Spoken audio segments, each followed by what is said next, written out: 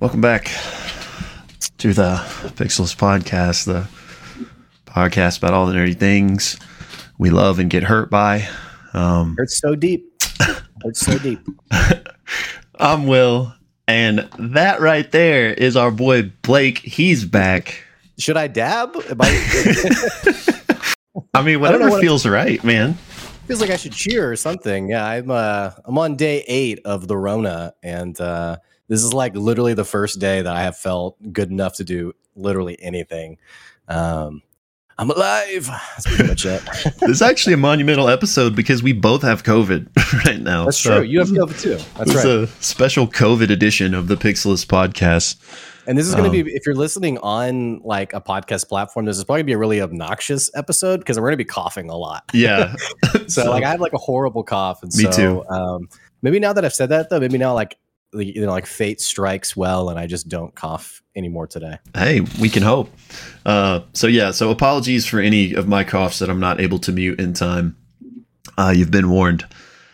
But yeah, back together, man. It feels like, I mean, I know we technically released an episode last week that was, just me and Jeremy recapping the episode, but not counting that because it really doesn't count. It's almost been like a month. I'll say to some of you guys, I saw some comments about people being pretty high on Jeremy. And I want you to know, Jeremy is a stand-in. He's a fill-in. That's all he is. So you guys who got super excited, Jeremy, I'm coming for you. So he's shaking in his boots. Yeah. Is he hiding behind that green screen of yours? He is actually. He's right here with me. He's jotting something down on a piece of paper with a malicious look. So you're cheating on me. But yeah, it's been a long time. Yeah, because you were, and if you guys don't mind, a little bit of an extended intro, because this is actually the first time my friend Will and we've sat down in weeks. Yeah. Your trip to Iceland, awesome. It was amazing. I guess I brought home some COVID with me, but other than that, I think I got that in New York because we stopped in New York on the way home. Like that's where our flight from Iceland landed. We didn't also go like separately to New York. I'm guessing I got it there. But anyway, Iceland was freaking beautiful, dude. Most beautiful place I've ever seen. Amazing. Would highly recommend it. Place you've ever seen? Yeah, I mean, it was my first time being out of the country, so it's not like, I mean, I've been to a handful of places in the United States, some very beautiful, but Iceland definitely takes the cake. Just the natural scenery, man. It's like Jurassic Park. Like I kept feeling that way, like because you'd see the birds like flying around these like picturesque, like untouched by man. We got birds here, we do. We got some awesome birds. Birds aren't real, by the way, first and foremost. True. True. Yeah, I got some awesome drone footage that we're gonna hopefully go through, and I'll have to send you some stuff. You should put some up on the channel just for it's not really like Pixelist-esque, but I don't know, maybe someone will find it interesting. Yeah, if we get some, I'll see what I can do. Maybe work some. We don't want this. Yeah, unsubscribe. No, actually, I saw you sent one piece of drone footage. Awesome drone, by the way. It looked really good. What was it like being unplugged? It was from the Matrix. It was nice. We had a little hotspot like for when we needed internet, but it was good. It felt like I said, at least in most of Iceland, it's like few and far between like civilization. So it's just kind of cool. It kind of reminds me, the way you describe it reminds me is when I went to Yosemite with my wife, and it was like the same thing. It was like a sense of like this hidden area, like in America, but like I couldn't like mentally wrap my head around like the beauty of the landscape. And even like certain like spots where you'd want to take a picture, like you would take a photo and like you'd look at the photo and be like, this doesn't at all capture. Yeah, it just doesn't do it justice. Yeah. Yeah, right. So, well, that's really cool. You didn't have to bring COVID home because you could have gotten it here. Yeah, apparently. Oh, yeah. And for the record, we did not give it to each other. So we both just independently got it. Should that have seemed oddly sexual, or did I just read it that way? Well, I just was thinking to myself, I was going to be like, man, I wonder if people think like, oh, Will probably gave it to Blake. And I'll just be like, no, don't put that evil on me. Yeah, okay. I don't think there's anything wrong with that. I was just curious. Yeah. So.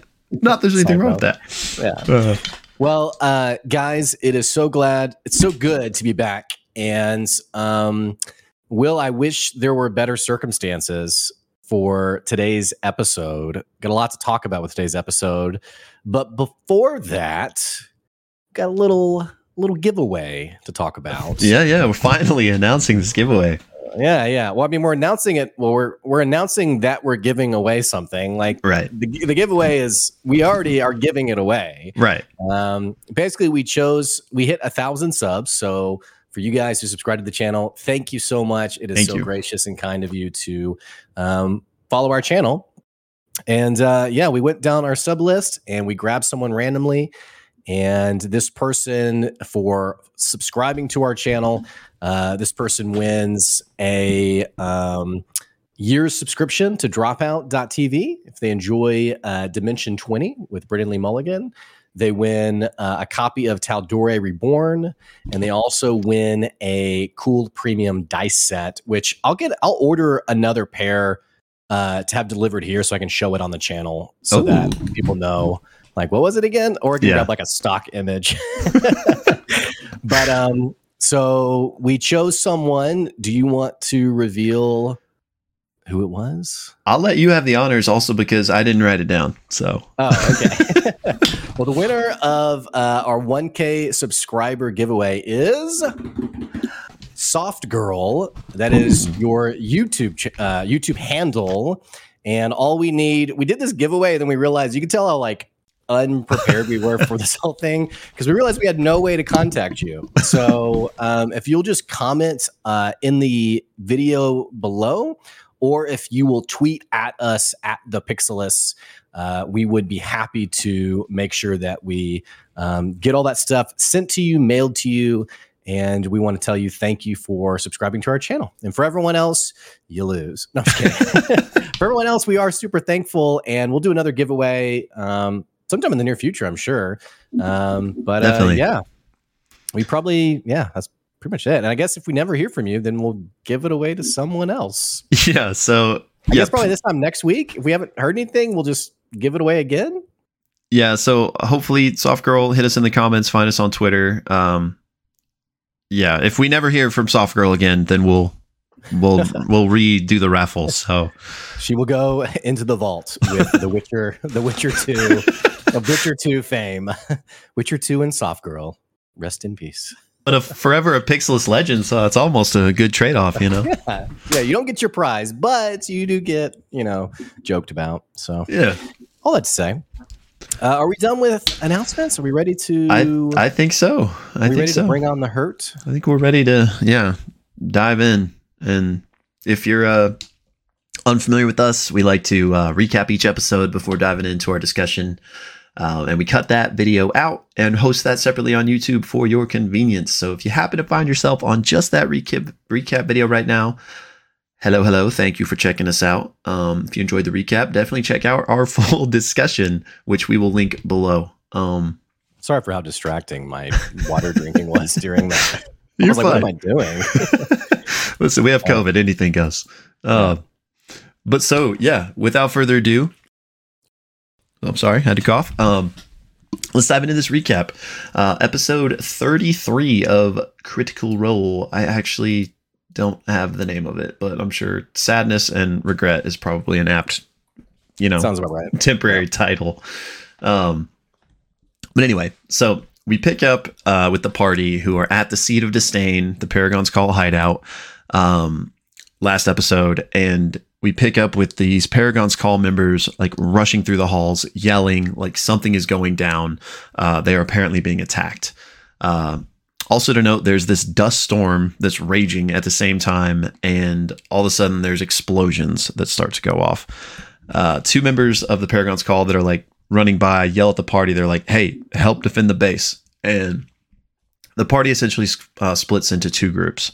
Group 1, we have Laudna, Ashton, Fern, and FCG. They're going to kind of stay here and figure out what's going on, perhaps plant the tracking ring that they had retrieved from the pawn shop in the previous episode and figure out who's attacking, what's going on. Meanwhile, Group 2 of Chetney, Imogen, and Orim, they are going to go run and try to grab Treshy during this, perfect distraction. So Group 1 heads out of their room. And they see that one of the walls of the Seat of Disdain has been completely taken by attackers. And the mammoth crawler that they were loading up for this mission has already had one of its legs like completely folded in. The explosions were going off near it. Fern and Ashton immediately make their way toward some of the crates that have fallen off of the mammoth crawler and decided to look in them.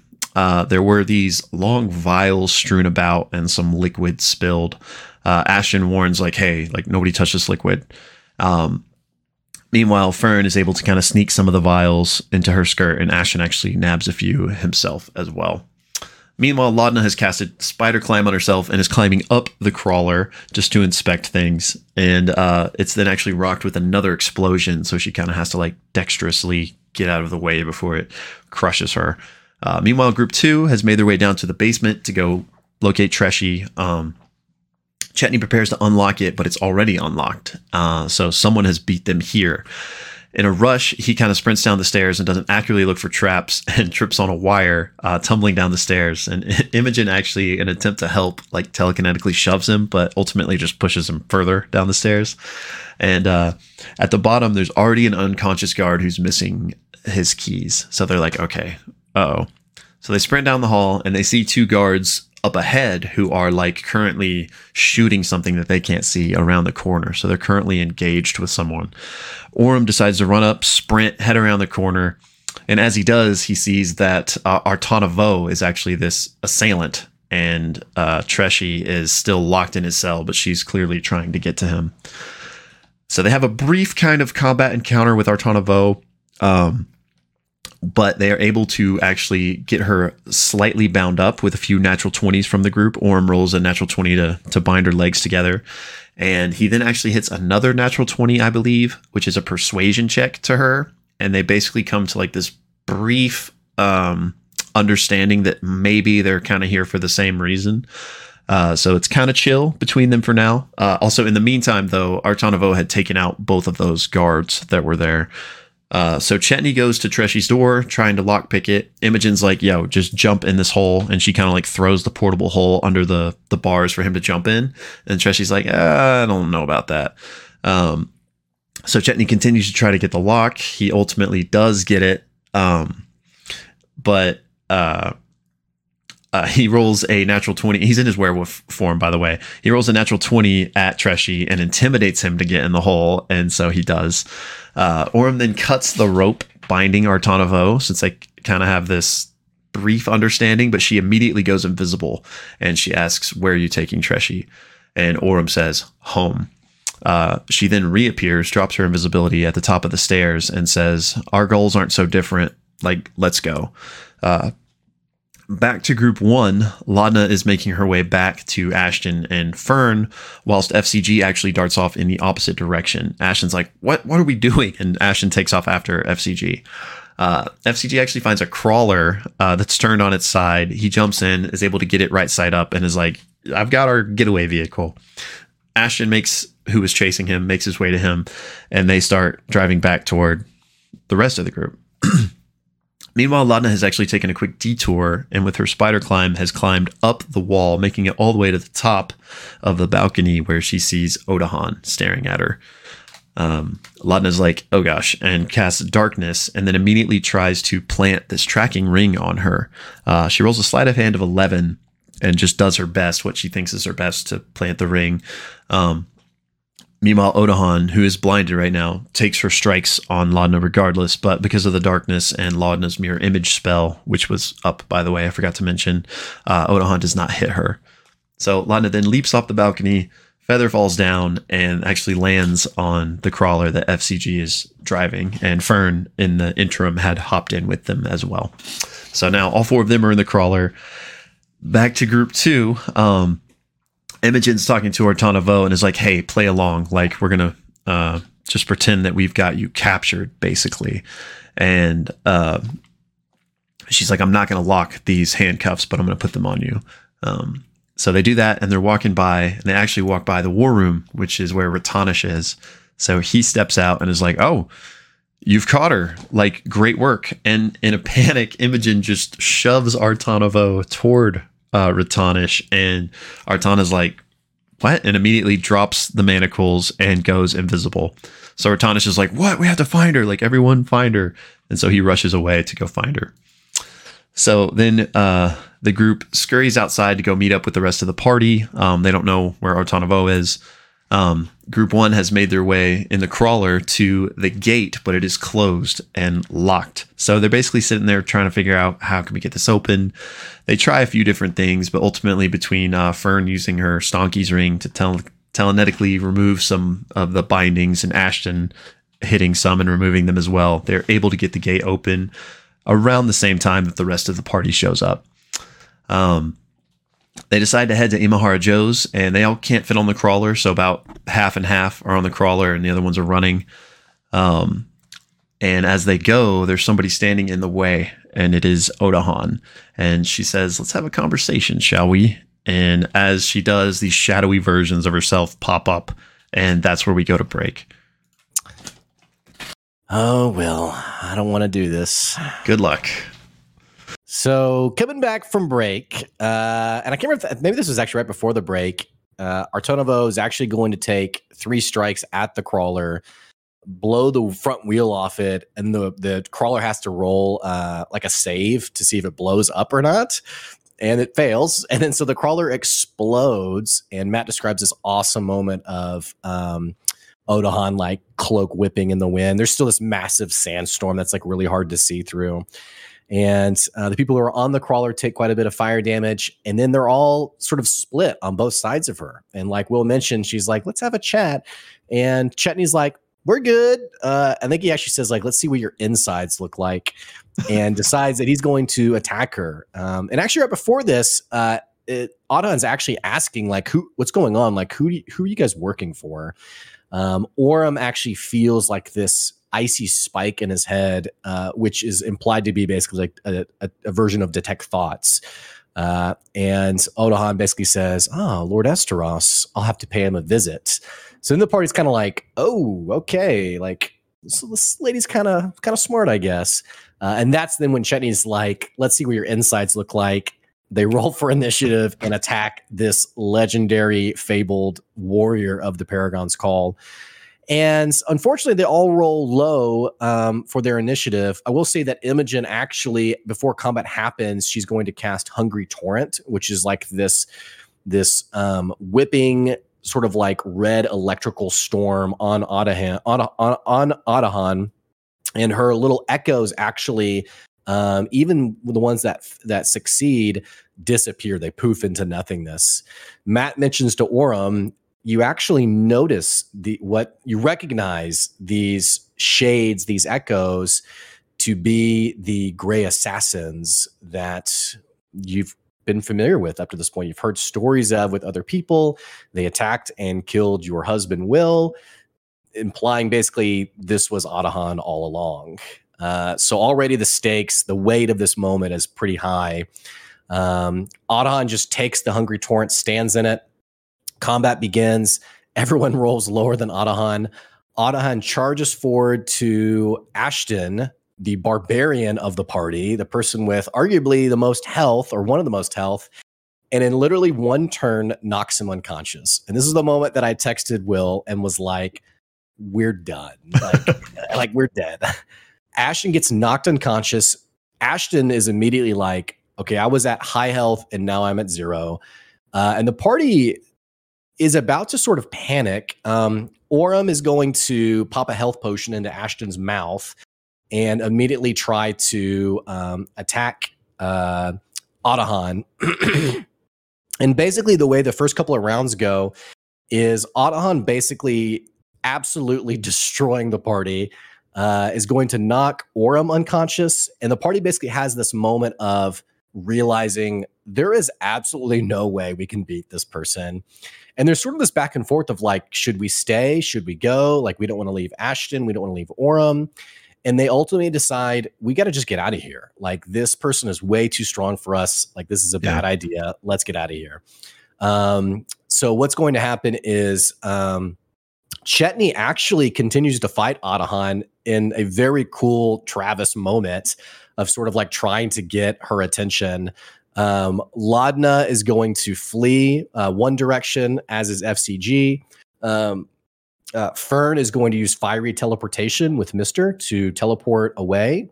And Imogen is also going to Misty Step into a second floor building, trying to get out of line of sight and ultimately escape. The problem with this plan is they don't realize that Ottohan is freaking broken in this fight. She resummons the Echoes.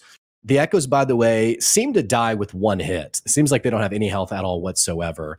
Actually one hit point. And yet they do a tremendous amount of damage. Ashton, who gets back up, gets re-attacked by Ottohan, gets knocked unconscious again. And Ashton's like, well, great. I had some really cool stuff I want to do, but I'm unconscious for the second time. And also the party, they're sort of torn between like, okay, we want to get people. We don't want to leave our friends behind, but we also have to get out of here. Right. So a couple of things happen. Laudna, seeing Orym and Ashton go down, is going to cast Wither and Bloom, which causes, if I'm remembering correctly, it allows a friendly character to roll a hit die, even if they're unconscious. So she's going to cast that on Ashton from, I think, 60 feet away, which allows him to get back up. And then I can't remember what it does to Ottohan. Do you remember what it does? It allows a hit die for your friend, but it does something to the enemy. And I apologize, I didn't actually know this ability until she started casting it. So yeah, I'm not familiar with it enough off the top of my head either. So she's going to do this a couple of times during this fight, by the way. But so Ashton gets he gets popped back up and immediately bolts, like he leaves. He's like, I'm out of here. Fern is going to cast Cure Wounds on Orym to get him back up.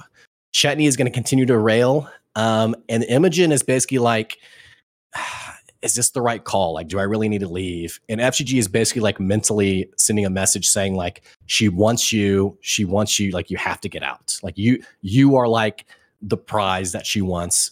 Even if we all die, you have to get out. So she's continuing like out the window away from the fight. Again, this plan isn't working so well because though Ashton gets away, Orym gets knocked unconscious again. And in fact, what ends up happening is she actually has 4 attacks. She has 3 main hand attacks, so to speak, and then she has her offhand attack as well.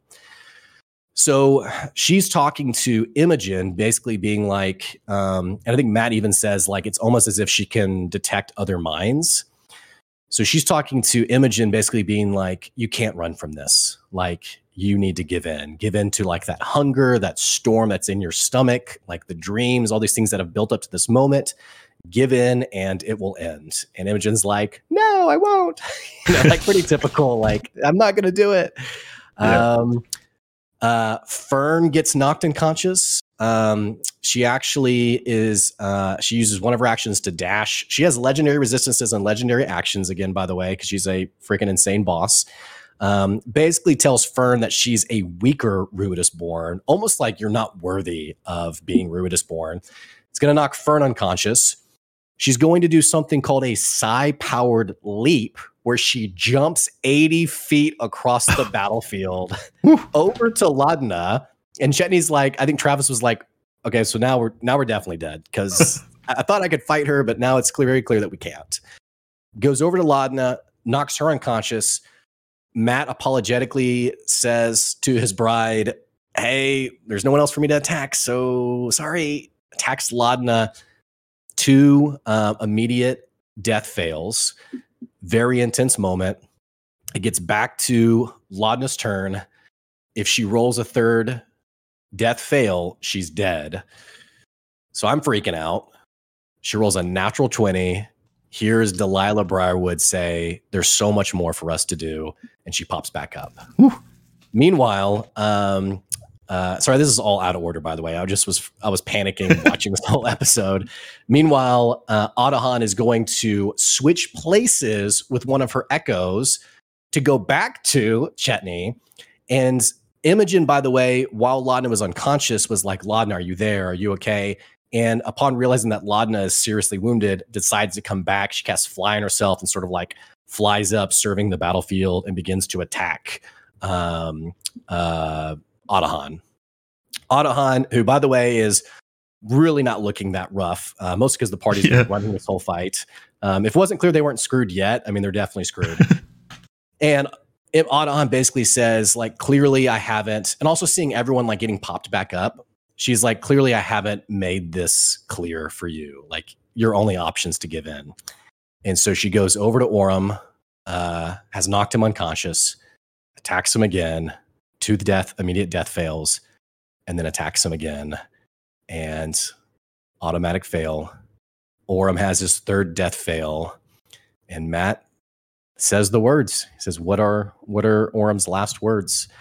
And Liam describes that Orym has a feeling of immense failure, his voice shaky, and he says, at least I get to see Will again. And then out of his hand falls the blue glowing sending stone that he had given the other one to his best friend, Dorian, from previous in the campaign. And as Adahan delivers the final blow, she realizes, we've met before. And Orym goes, yeah. And then sticks him. And Orym is dead. And then Adahan goes over to Fern and does the same to her. And Fern's last words are, oh, what a wild ride this was. She dies, has her third death fail. Chetney gets knocked unconscious. Laudna, who got popped back up, gets attacked by Adahan again. And Adahan actually says to Imogen, this one's your favorite, right? And Imogen's like, no, like I give in. And Adahan basically says, it's too late for that. Like, you don't get to choose now to give in. Attacks Laudna, skewers her with her sword, lifts her up on the blade. 2 death fails again. And before the third strike, the third death fail can happen, Imogen has to roll a wisdom save against this overpowering hunger, this storm brewing inside of her. And she rolls a natural 1. And so the storm erupts from her. Matt describes this raging red storm, the sandstorm that was darkening the place around them, turns red. The buildings sort of wither away. And then there's a brief moment of white light. And that's where the episode ends. Episode freaking 33 of Campaign 3 of Critical Role, called Blood and Dust, by the way. Real feel-good episode. Yeah. So if you are checking out just the recap and you want to know what we thought about the episode, we want to know what you thought about the episode, this incredible episode, click the link below, go to the full video. Will,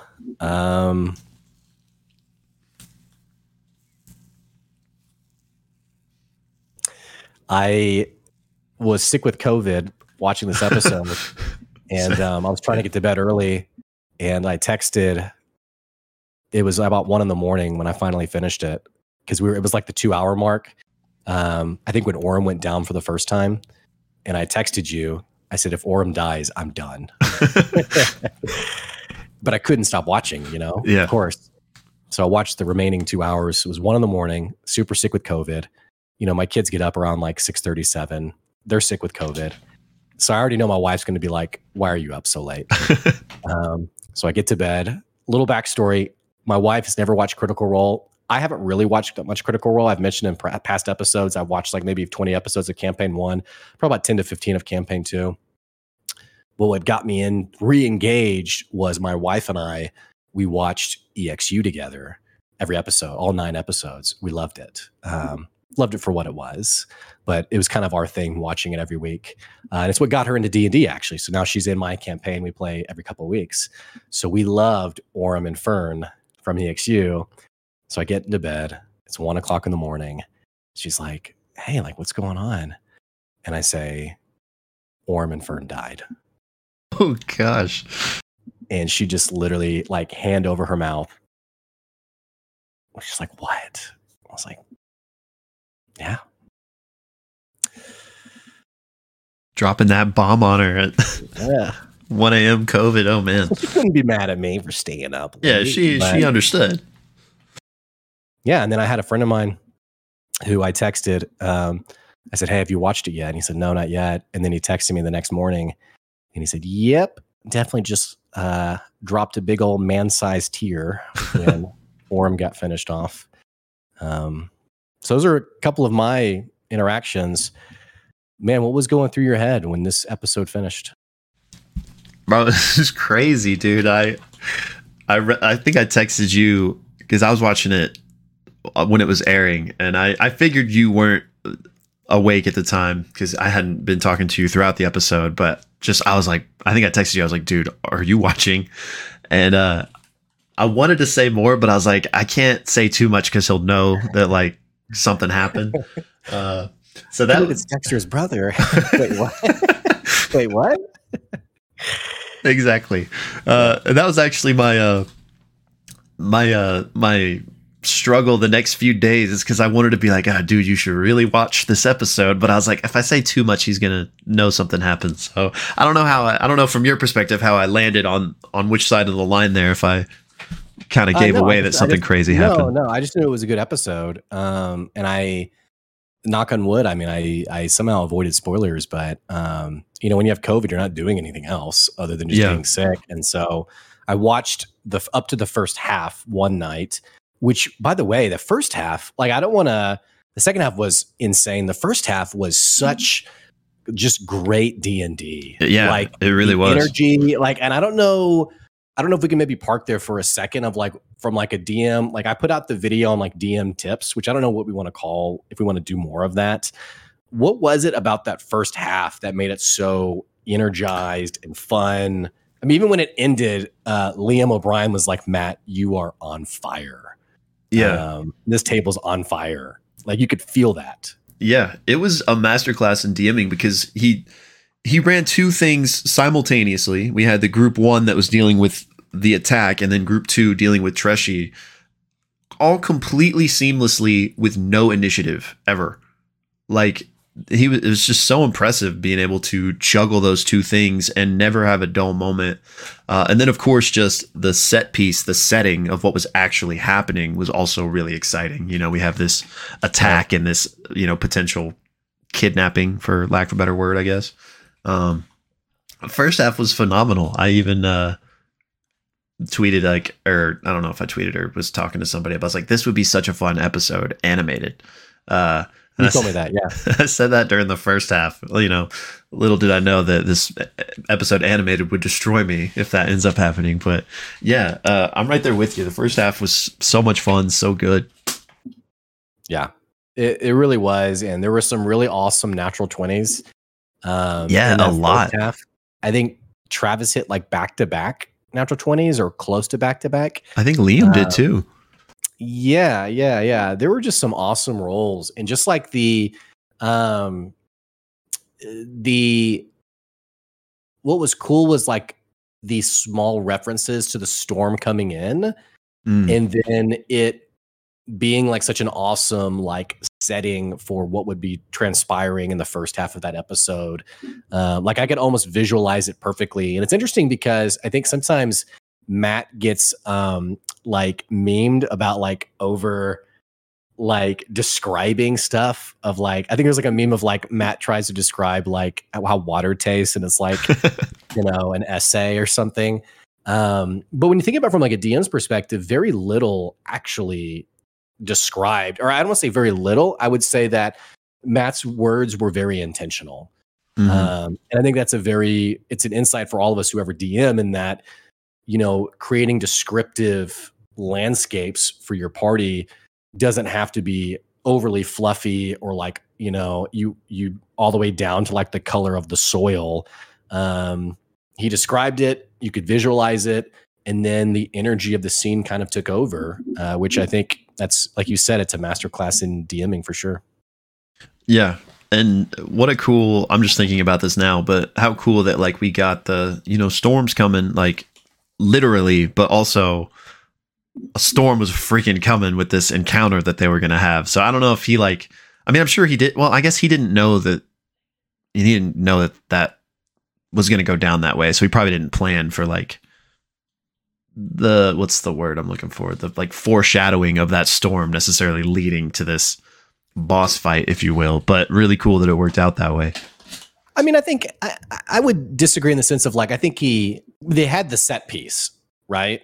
Like the set piece was there. And I think Matt even tweeted like, it's such a compliment when someone can say the show is scripted. Cause like, I think people, you see the set piece and you're like, see, he knew they were going to get to that spot. But like, again, from like a DM's perspective, like you have these story points that, knowing your party. I think Brendan Lee Mulligan said it of like, when you know your party well, you just know what they're going to do. Like even when you like set out breadcrumbs for them. And so we knew the party was going to be looking for a heist. They were going to look for an opportunity to get Treshy, Sandstorm, distractions of this mysterious force attacking. So I think he knew it was going to lead to where it led and allowed the party, like let them walk into it. I don't know if he expected the party to basically attack Autohan like immediately. Because they're way out of their league with Autohan. But yeah, I think that obviously that whole scenario, there's ample opportunity for combat in a multitude of forms, right? And I know Matt also, like, anytime that's it, like possible, he will prepare sets. So he prepares sets that like just don't even ever see the light of day. True.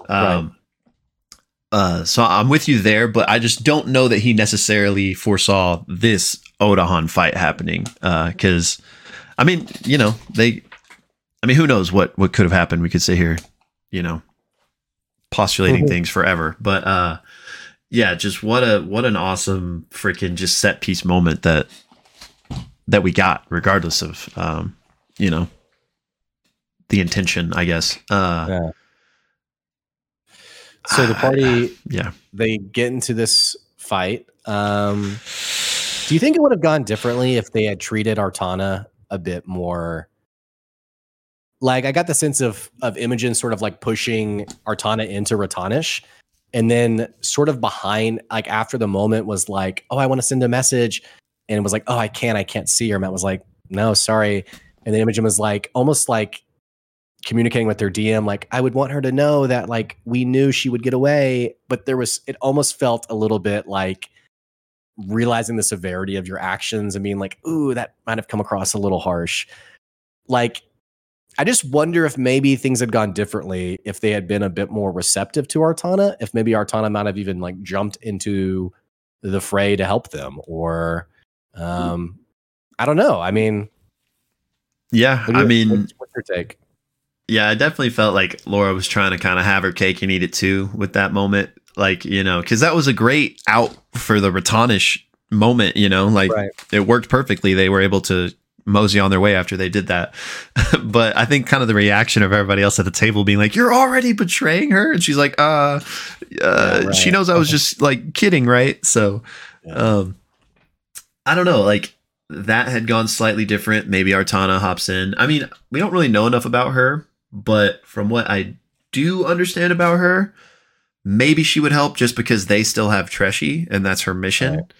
That could be the only reason I see her maybe jumping in, or maybe she just jumps in to steal the portable hole and then gets her way, because I don't think she's going to be like putting her life on the line just to help the Bell's Hells.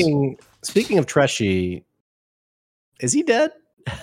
Not yet, because I haven't like looked this up, but for some reason I'm thinking 10 minutes is the amount of time that there's like air in there.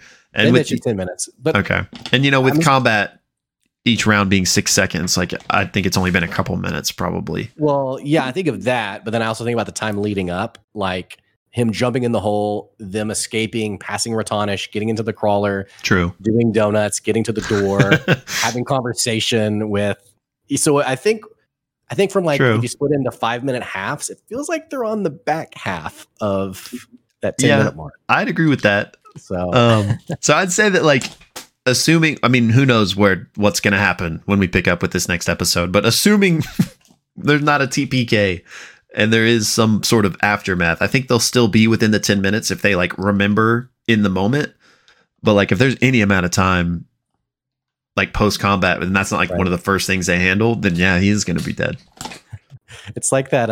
What was that show where it's like, I'm forgetting something important. And he's like, if you're forgetting, it wasn't important. And it's the son, like, soaking wet at the soccer practice. I know what you're talking about, but I just envision them like at a tavern, like, you know, Taste of Tal'Dorei, like eating, like having a drink, and just like they're all beat up and bruised. Like, I feel like we're forgetting something. Tresh is just dead in the hole. I mean, that easily could be what happens, honestly. Well, the good news is, I guess they've had at least a week to potentially plan here. I saw that I don't know if you know this or not, but a lot of the cast likes to go to Burning Man, and I've saw on their Instagram recently that a few of them were there. So I'm wondering, like, and this obviously has no actual implication on anything, but I'm curious if, like, it would be kind of funny if, like, this cliffhanger moment is like where they kind of took a break. It'd be funny if they were just like dealing with all of this while being at Burning Man and just kind of letting go and being like, well, we might all be dead, but it's also entirely possible that the timeline does not shake out that way. But anyway, my point was they've had plenty of time, at least a week, to hopefully someone thinking of Treshy and being like, that's one thing we got to make sure we do. Whereas, you know, if this was all in the same episode, I could easily see them forgetting that and him being dead. But yeah, you know, we'll see. So what happens from here? Yeah, let's talk options here. I guess grand scheme of things, we probably both agree that it's a very real possibility that someone is dead after this episode, like permanently dead. Definitely possible.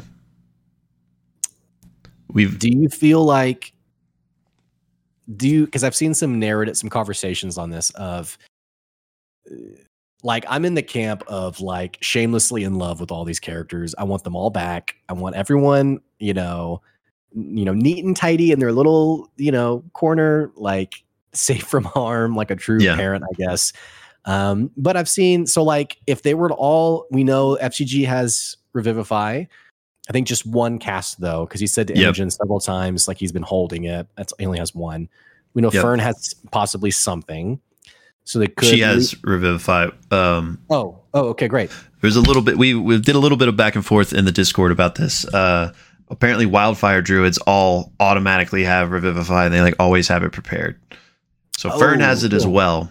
And I think the consensus is she either has 1 or 2 spell slots. So if FCG can get her up, she might be able to get 2 more people up, maybe. Yeah. So FCG could get Fern up. Fern could get Orym up. Chetney has failed a death save, I think. If so, only 1, I think. Okay, yeah. And then Laudna's sitting at 2 fails. Yeah. And Laudna, I think, should be rolling earlier possibly than other people. I think so. I think she's before FCG, so like she's gonna make that last death save before anything happens. I think. Oh my gosh, bro, I'm gonna kill myself. She only has to roll a 16 or higher, right? Because of that thing she has, or maybe not. I don't know. Maybe that's something 16, if it's a 16, it's treated as a crit, right? So which means you come back up at 1, right? Unless she gets a 10, she's stable, or she's not stable. She's not stable, but yeah, she's one success and not permanently dead. She makes it another round at least. I guess I don't know why we're rambling about this. What I was trying to get to was the conversations I've seen happen is, oh, but so-and-so could get this person up, you know, kind of like playing, you know, like Pepe Sylvia with like, when this happens, you know, like the long form theorizing. Just coping. Pretty much. And then the other side of it has been like, no, like it removes all stakes from the story if death isn't permanent. It reminds me of, I can't think what TV show it's bringing to mind, but it was just like a show where you just knew like it never mattered if someone was dead because they could always get brought back. Oh, like DBZ or something. Yeah, I mean, sure. Frieza's back again. Tell me, where do you sit in this camp? I think the people that are saying that like spell slots that are used to revive cheapening things is a bit ridiculous. That's a core mechanic of the game. Like it'd be different if like nobody had any spell slots. It was a full TPK and Matt just like Suddenly a party of clerics show up, that I would agree with that cheapens the stakes, but them just using the tools at their disposal that's D&D. Like, I have no issue with that.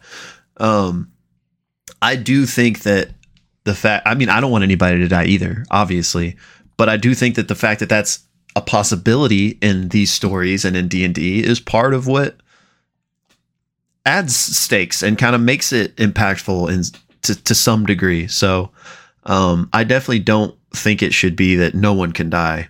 I guess I don't know where I landed on that debate, but I guess I'm more team like deaths add stakes and stuff, but not to the level of don't even use your revivify spell. I think that's ridiculous. Yeah. What about you?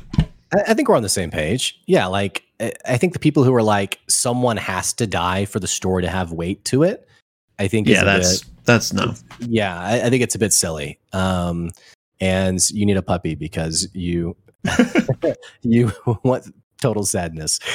I don't think anyone has to die for a story to be meaningful. Right. In fact, I mean, the fact that no one is dead yet and there's so much conversation. Like, I was on the Out of the Loop subreddit because I had heard there was a lot of controversy about Rings of Power, and I was like, what's going on with this? So I was trying to find that thread, seeing if there was one. Mm-hmm. But then I found, like, at the top, there was a thread on Out of the Loop subreddit of what's going on with the latest Critical Role episode. Oh, really? I didn't see that. And there was all this conversation about it. So, like, the fact that there's so much buzz, that in and of itself, to me, communicates that the weightiness is already there. Like, the punchiness of the story is already there. And therefore, someone doesn't have to die for it to be meaningful. And I agree with you. I think the spell slots are there for a reason. I think that, I'd go as far as to say, like, someone having to die for the sake of the story is bad DMing. And we've ranted and raved about how awesome Matt is. So I just don't see that happening.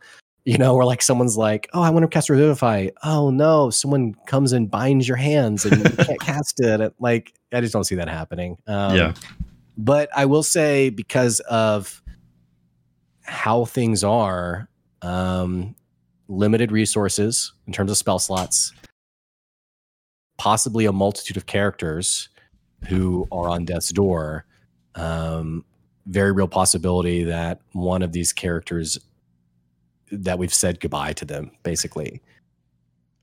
Yeah, I mean, agreed. Because, I mean, we don't even... Well, okay, before I jump too far, that was actually a really good... You set me up kind of nicely to go somewhere. Speaking of that Out of the Loop thread and just the general discourse, and pardon me for ranting here, but just the narrative, and we briefly mentioned the tweet that Matt sent out about the scripted game, but the narrative that, like, Matt railroaded his players because he scripted this, or that I can't believe Matt would kill his players, like, it just drives me bonkers. Like,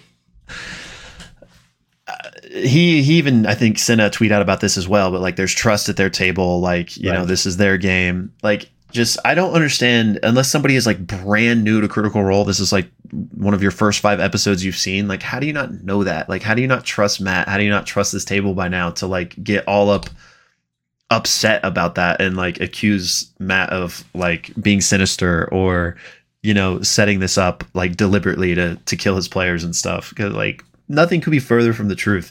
I think it's awesome that Matt, like, didn't, put on what's the word I'm looking for here, but didn't like the oven mitts. Yeah, like they they put on the oven mitts, exactly. Like this with gloves. Yeah, I got it. That was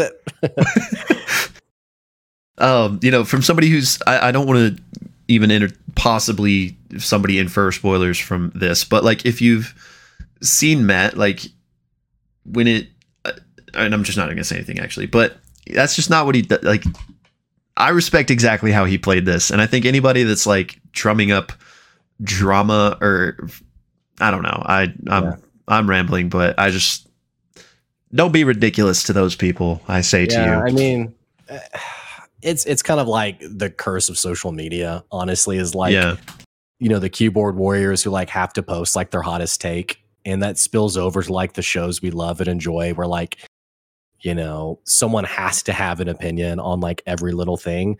And this happened in Calamity also a little bit, like where people were like, you know, oh, Brennan shouldn't have, it should have been like, and like, I think following with what you said, I think sometimes it's just healthy to just like realize it's okay to have a difference of opinion or how you would approach things, and otherwise just enjoy the show.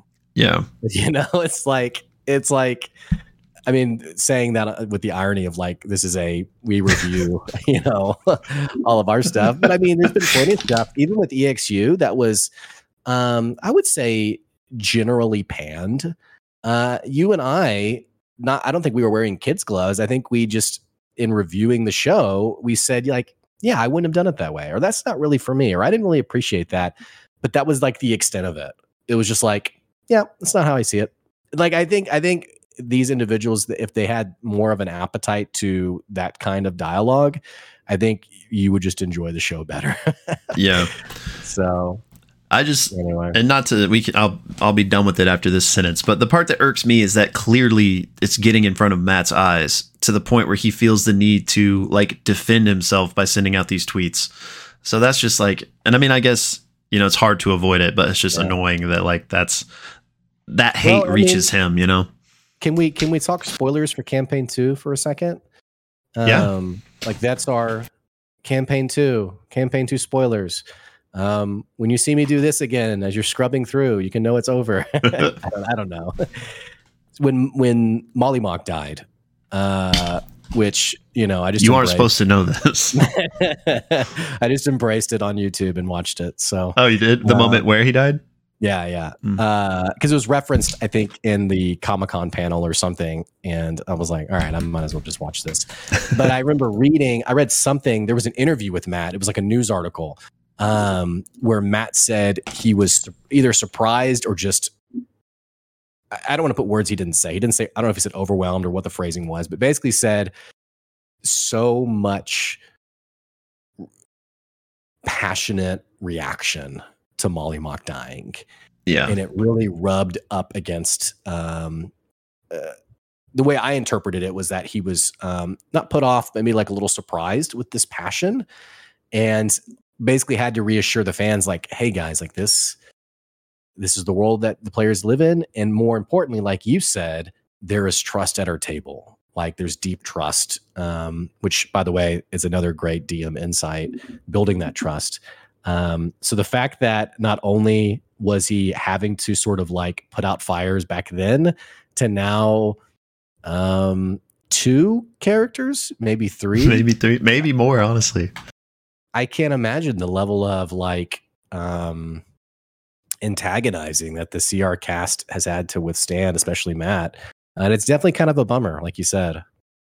But I guess that just kind of comes with the territory, the bigger and bigger they get, you know? Yeah. Well, it's a story brand. And yeah, I mean, by the way, spoilers over. Nice. Other than the fact that season 8 was trash, Game of Thrones, you know, it's like you're gonna have people who love it, people who hate it. You know, there's gonna be so many like armchair experts on how do you write effectively and all this kind of stuff. So CR as a brand, and there's been times where Matt has even said, or the cast has said, like, hey, at the end of the day, this is less of a brand and it's more of a bunch of friends playing D&D together. Like that's what we want to protect. So I trust them, even though it hurts. So yeah. So sorry for that slight segue. No, it was good to say. I think it's good you said it. But back to where I think you were leading us to is, where do we, like, what happens from here? Is that what we were talking about? Yeah. Okay. Yeah. So I don't know. I know you just recently were able to finish it, so I don't know if you've seen any of the theory crafting or any of that realm of things. I haven't honestly seen too much. Like I said, a few of us spoke a little bit in the Discord, but I have seen some interesting things. Again, just to lay the status here, we've got Orym dead, Fern dead, Laudna death's door, Chetney potentially making death saves. Can't recall, but he can obviously just be brought up by a heal.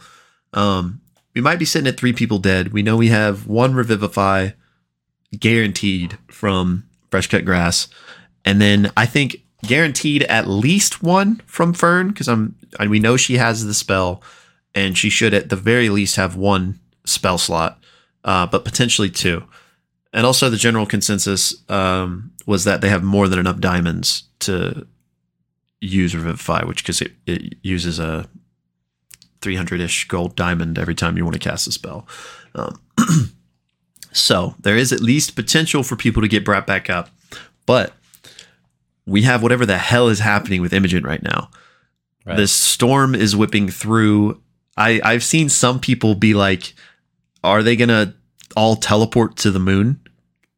Which, I mean, interesting. We know Ruidus is obviously at the centerpiece at this whole storyline with Odahan and Imogen.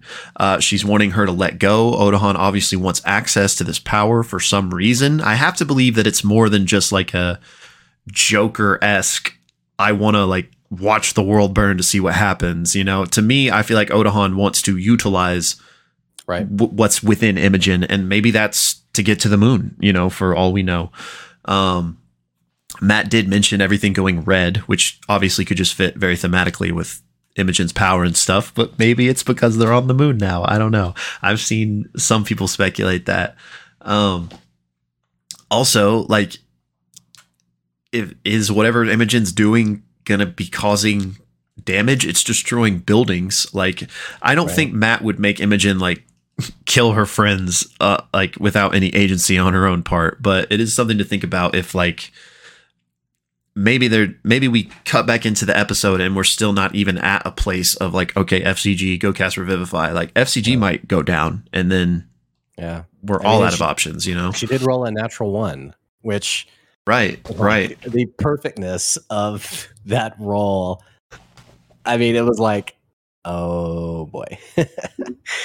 So yeah, I mean, it could be a catastrophic failure where, like you mentioned, someone like FCG goes down. Then what do you do?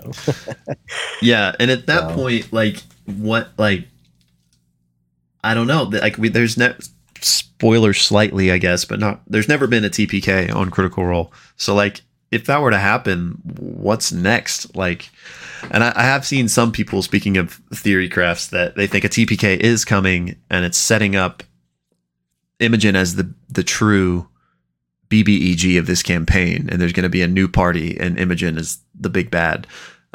We talked about that early, though. We did talk about like the potential we threw that out as an option. So not that interesting of a take, but I think that's like a really fun theory and a cool idea, but I just don't necessarily really see the reality of that, because if that were the case, to me, it would mean, unless Matt just made that the case in the past week, like a contingency of if a TPK happens, then this, maybe. But as far as like that always being the plan, I don't really see that, because to me, it doesn't seem like these characters have all known they were going to die at this moment. And, you know, like I have a hard time buying that all being the plan, I guess. But I mean, a TPK could happen.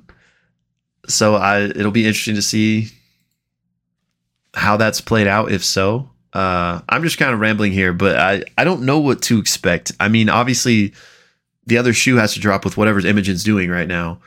Like, is she killing Odahan? Are they teleporting somewhere? I don't know. And then hopefully FCG's up once it's done, and then hopefully we can at least revive 2 people is what I'm thinking. I don't see a TPK happening because we know Ashton is like hightailing it out of there. So we know at least potentially one survivor. True. I kind of even just wonder, like, mechanically, like, do Orym and Fern come to the session with like another character ready?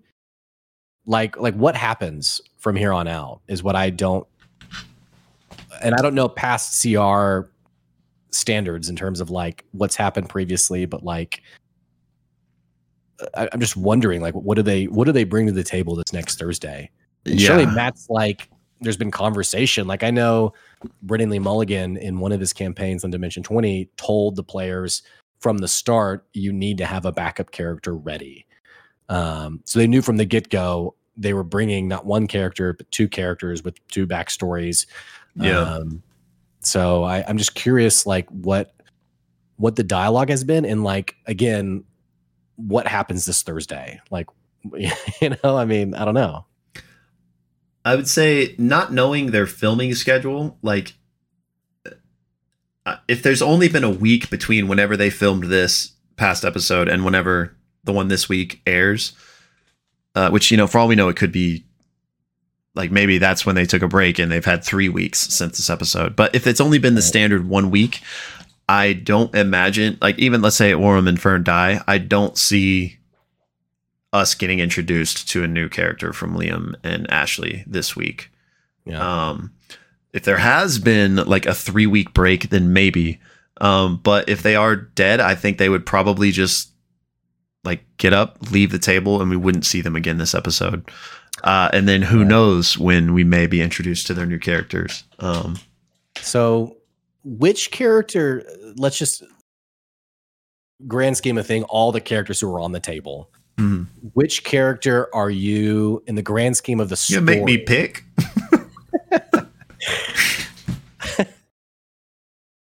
You gonna do me like that? Who do you feel most at peace with their story coming to an end? With like letting die?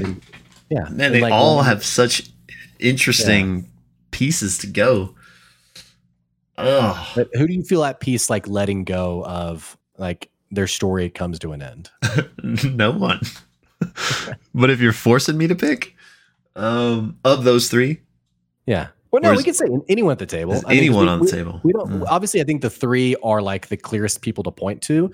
But with the storm happening, potential TPK, maybe everyone's on the chopping block, so to speak. But yeah, I mean, you could pick from those three or anyone. Okay. Again, not that anyone has to die. Yeah. Like, as you cope through this, like I am, like, who have you said in your mind, like, yeah, I feel that I could see that person. Like, I feel at peace, at least more at peace with that person than someone else. If you've gone to my head, you're making me pick. Let's just put that parameters on the table. No bad juju on this answer, by the way. And also, I'm going to build some more parameters, just specifically to what you said in terms of like the story being like, all right, can be at most at peace with this, because I think I have my answer, but like. It's not my least favorite character. One of my favorites. So this has nothing to do with that. But I think I'd have to pick Orym just because in terms of like the story beats, we now like it's Odahan. Those were the Grey Assassins. So like we have the main.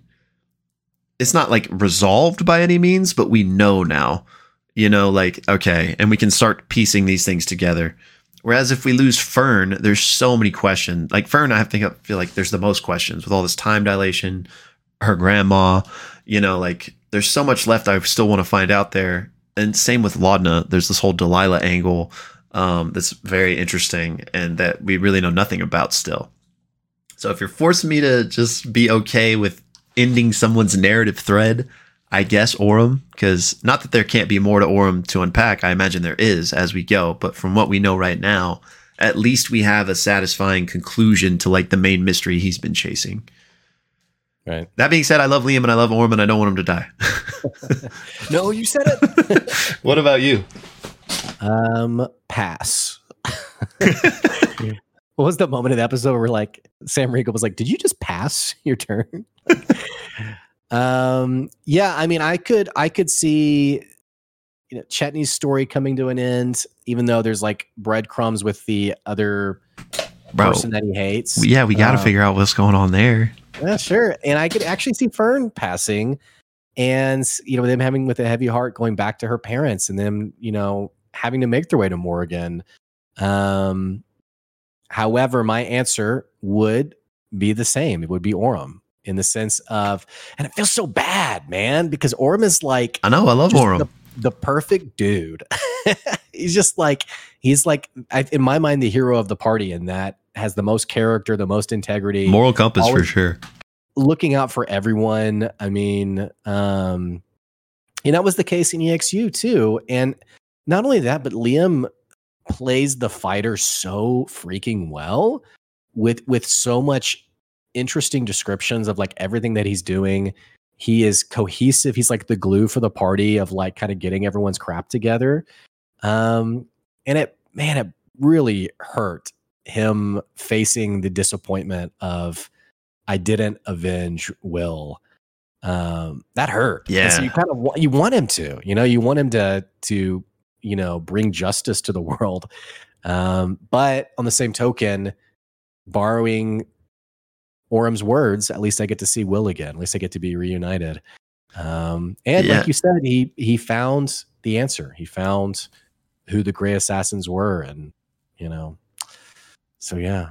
He gets to see Will and Derek, which was news to me that Derek was dead. I don't know if other CR historians, not that I'm one, but other people that have seen all the campaigns, if we knew he was dead. But to me, that was news.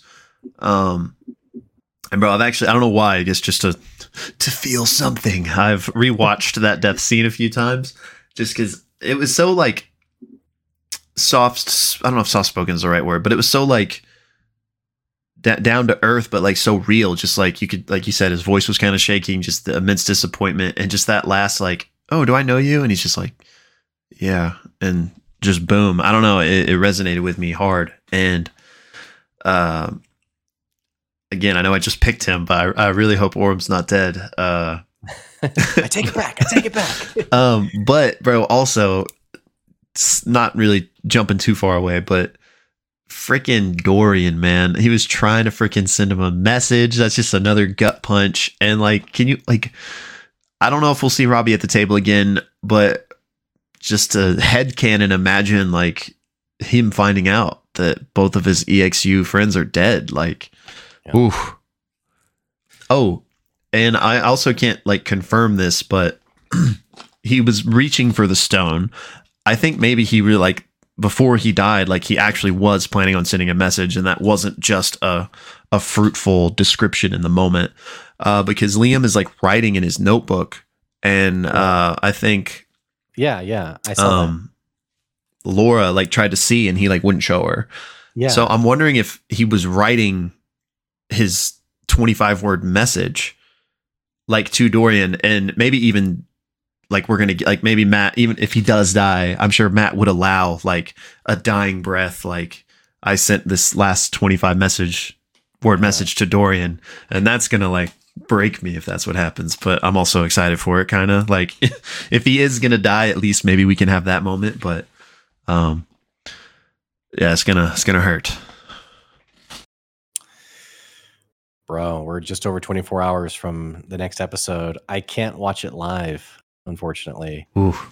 But I'm definitely going to watch it that next morning because I'll be under COVID quarantine for, next few days at least. Yeah. Dude, other thoughts or anything else you want to say about this episode? Let me just briefly gauge my notes real quick. Did you have any... I feel like I kind of just dominated the section where we talk about what's happening next. Do you have any particular like theories or guesses for like what's going on with Imogen, where that might lead? Like, not that they're going to teleport to the moon or anything, but is there anything you've particularly... I don't know. I think I don't ascribe to her being the big bad evil, but we know... I'm just going to go and say it. We know Rudis is evil. As far as we know it's and the fact that it's been calling to her, and that she rolled the natural 1 and it seemed to be unleashed in a very Gohan-esque moment. It's very Cell Gohan, by the way, is what I kept coming back to. Such a great moment that was. Android 2016, sorry, getting crushed, like the head getting crushed. Yeah, I think 16. Yeah, I don't know. I think so. But yeah, I mean something is happening for sure, and I don't see it being good. I don't see it like you've gone Super Saiyan and now you have this new power. Like I think this is a negative outcome. She rolled a natural 1, couldn't resist it any longer. This evil power. Where we go from here, no idea. And actually, I just realized I never brought this up. But yeah, it almost kind of seemed like, also, I think obviously narratively made perfect sense, cohesive.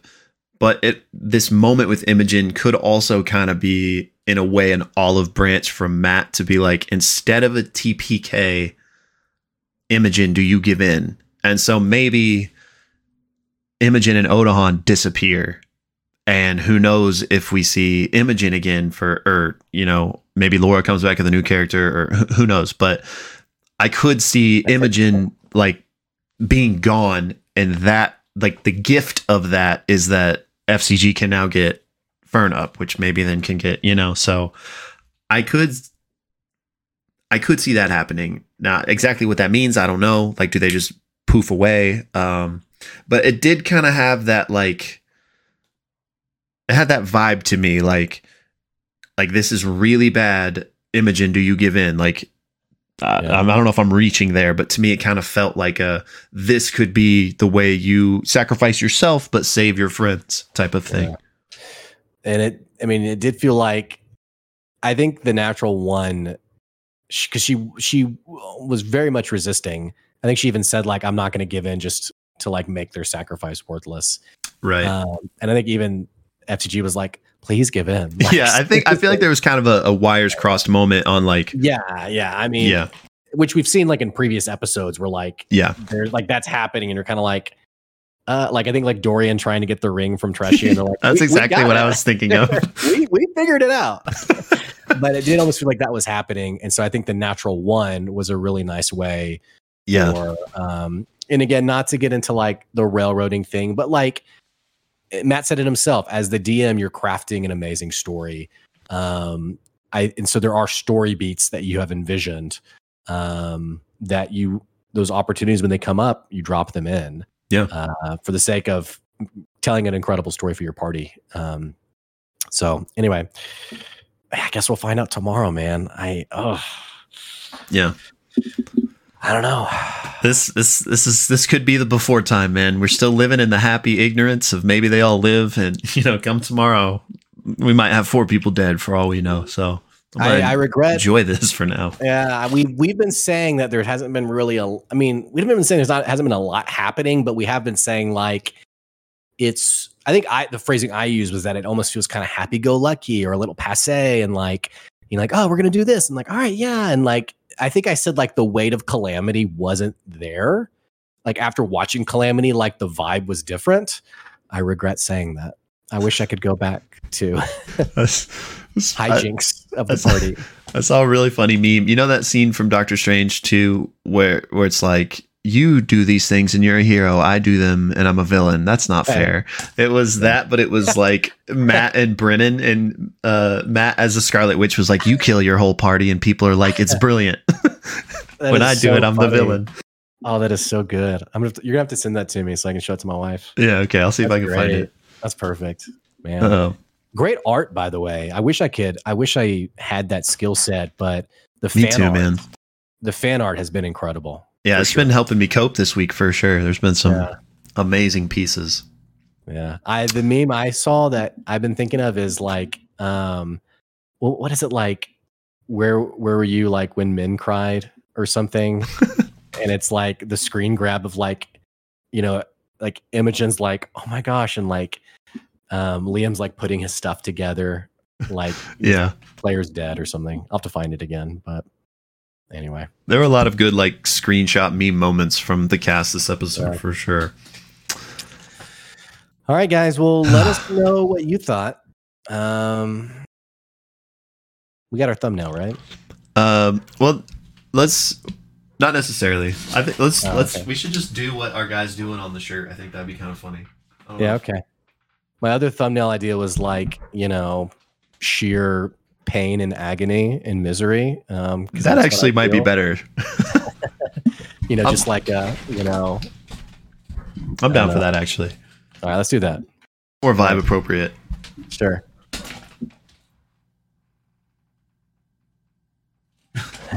Was dejection reading on my face? I don't know. You looked a little lost, actually. Should we do it again real quick? It kind of looked like a guy who was like, what am I reading here? Let's take 2. Let's take a little more emotion, maybe. All right, let's try that again. Okay. No, I'm trying not to laugh while doing it. All right. Hey, you guys, let us know what you thought about the episode in the comments. Soft Girl, tweet at us or DM us and let us know mailing address, info, all that kind of stuff, and we'll get that stuff shipped over to you. Yeah, or also just hit us in the comments, because I don't know if your Twitter name's different. I don't want to make sure it's actually you, so we'll get in touch. Definitely just comment us here, tag us on Twitter. We'll figure it out. Comments are the best for sure. So, all right. Well, the suffering continues tomorrow. Yeah. All right. Unfortunately. Thank you, guys. See ya. Bye, y'all.